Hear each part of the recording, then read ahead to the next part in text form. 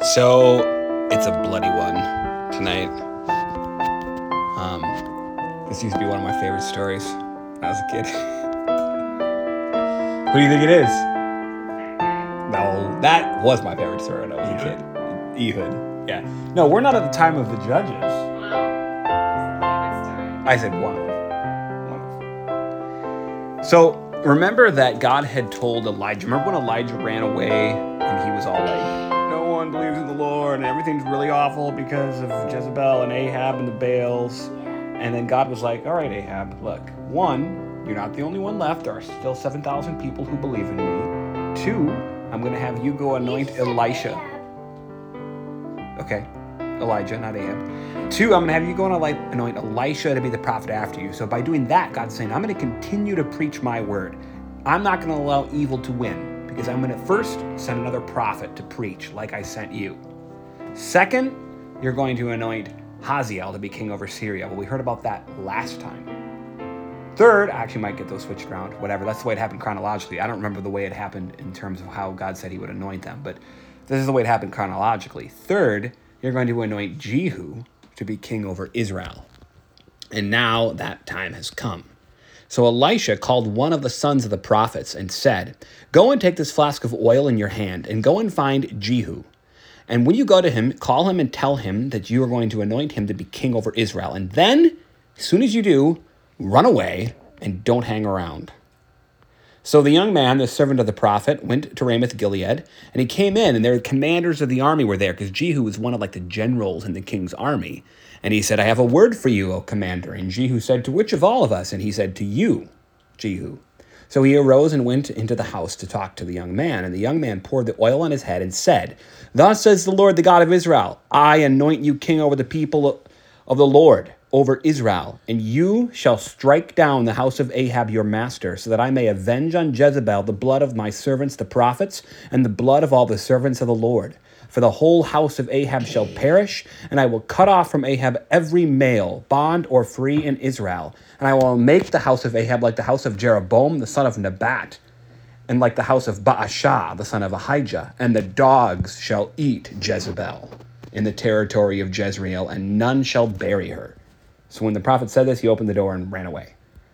So why do you think Elisha told him, after you tell him this, you should run away?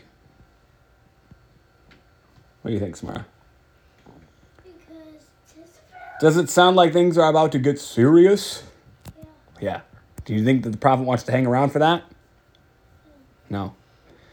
So when Jehu heard this, he came back into the group of the other generals, and they were all like, is all well? Why did this mad fellow come to you? And he said, you know this guy and how he talks. And they said, that's not true. Tell us what he said.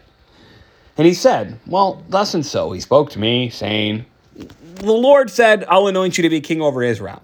So as soon as they heard that, all of the men took their garments, put them under them on the bare steps, probably to bow down, or maybe there's a carpet before him kind of thing. And they blew the trumpet and said, Jehu is king. So they heard that one thing, and immediately all of them are ready to say, oh yeah, okay, Jehu, you're going to be king. Why do you think that they did that? Because they know that Jehu was going to be king. Well, that's probably part of it. How do they know that Jehu was going to be king?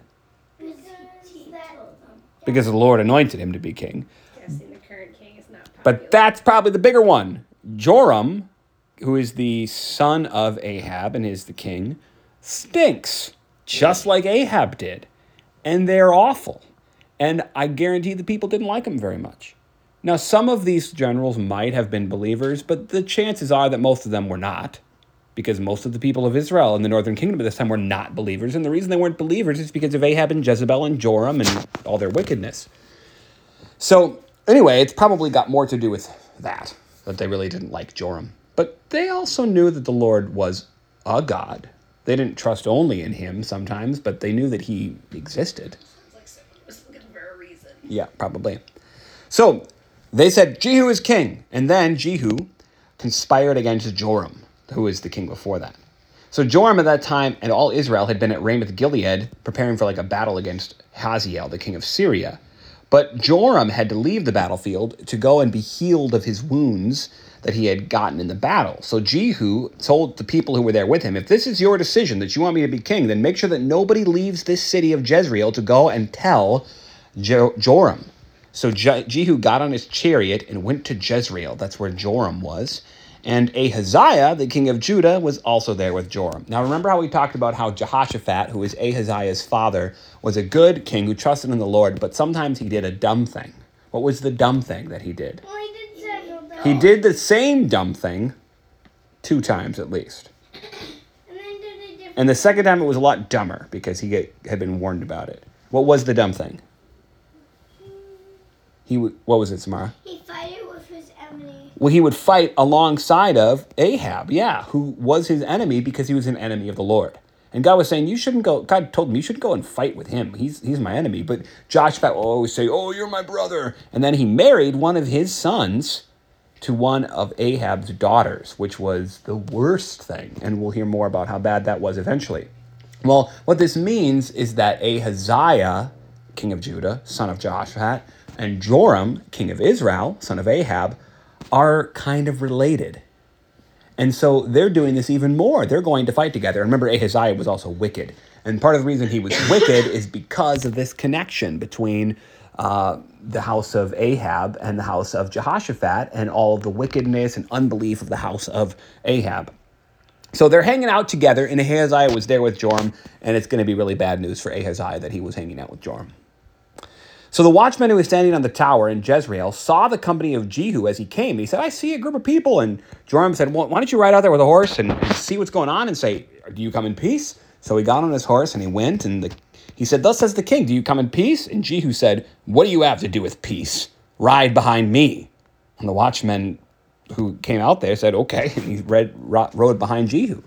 So the watchman who was on the wall said to the king, well, the rider went out there, but now he's riding behind this guy in this company. So he said, well, send another horseman to go out there and ask the same question. Do you come in peace? And he came out there, and Jehu said, what do you have to do with peace? Turn around and ride behind me. And so pretty clearly what he's saying is, I do not come in peace, and you should be on my side. And they're all agreeing. So you see that more and more people are clearly not super loyal to Joram. So the watchman said the same thing happened again. And the driving of the person driving the chariot is like the driving of Jehu, the son of Nimshi, for he drives furiously. So apparently he had a very distinctive, furious style of driving his chariot. So Joram said, oh, get ready. And they made ready his chariot. This was kind of a dumb move.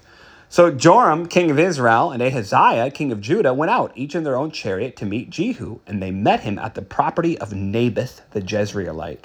Do you remember what happened with Naboth? Naboth's vineyard? I was going to say, didn't he? Oh, man. What happened with Naboth, with King Ahab? He took the vineyard. Yeah, King Ahab stole Naboth's vineyard by lying about him and murdering him. Okay? So this is not a coincidence that this happens here. So they come out they meet him by the property of Naboth. And when Joram saw Jehu, he said, do you come in peace, Jehu? And he said, what peace can there be, so long as the whorings and the sorceries of your mother Jezebel are so many? So then Joram turned around and started trying to run away, saying to Ahaziah, treachery, O Ahaziah. And Jehu drew his bow and shot Joram between the shoulders, so that the arrow pierced his heart and threw him into the chariot. Why? God sent Jehu to kill Joram. That's what God wanted Jehu to do. Because Joram was wicked, and his mother was wicked, and his father was wicked, and God wanted to put an end to it. God brings judgment eventually against such wickedness. So then Jehu said to his aide, Bidkar, take him up and throw him on the plot of ground belonging to Naboth the Jezreelite. For do you remember when you and I rode side by side behind Ahab, Joram's father, how the Lord proclaimed against him, as surely as I saw yesterday the blood of Naboth and of his sons, so I will repay you on this plot of ground. So take him up and throw him on that plot of ground in accordance with the word of the Lord. So Jehu remembered what God had prophesied. Well, when Ahaziah saw this, he tried to run away too, and Jehu pursued him and shot him also. And then his servants came from Jerusalem and came back and buried him in the city of David. Then Jehu came to Jezreel, and Jezebel heard about it. And she painted her eyes and adorned her head and looked out the window. I don't know if she thinks she's going to flare her old eyelashes and get Jehu to leave her alone or something. I'm not sure what her purpose in that is. But as Jehu entered the gate, she said, is it peace, you Zimri, murderer of your master? So she already knows that he has killed Joram.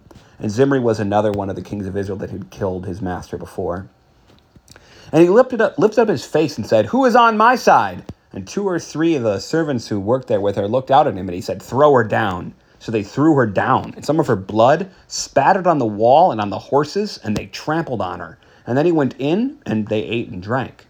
And he said, see now to this cursed woman and bury her. But when they went to bury her, there was no more of her left than their skull and feet and palms of her hands. And when they came back, they told him, and he said, that was the word of the Lord, which he spoke by Elijah, when he said that in the territory of Jezreel, the dogs will eat the flesh of Jezebel, and the corpse of Jezebel shall be as dung on the face of the field in the territory of Jezreel, so that no one will be able to say, this is Jezebel. So that's as far as we're going tonight. That's not even all of we're going to hear more of the bloody things that Jehu did. And in a way, it's pretty terrible, but it's what God sent Jehu to do because of the wickedness of the house of Ahab and of Jezebel. And you can tell that their wickedness has also made the people not, trust in them as king, and they don't really love them, and they don't really mind that Jehu is coming to destroy them. But Jehu also isn't going to be a good king. He's good at bringing vengeance, but he isn't good at being a king because he doesn't actually trust in the Lord. He knows some of the things the Lord has said, and he likes bringing vengeance for the Lord, but that's not the same thing. Jehu's kind of like the law all by itself. He brings vengeance and he brings justice, but he doesn't have the trust in the forgiveness of sins in Jesus or the grace and compassion that comes with that. And so all the law can do is destroy and condemn, and sometimes that's very necessary. And it's a warning about unbelief and about wickedness and not trusting in the Lord, like was the case with Ahab and Jezebel.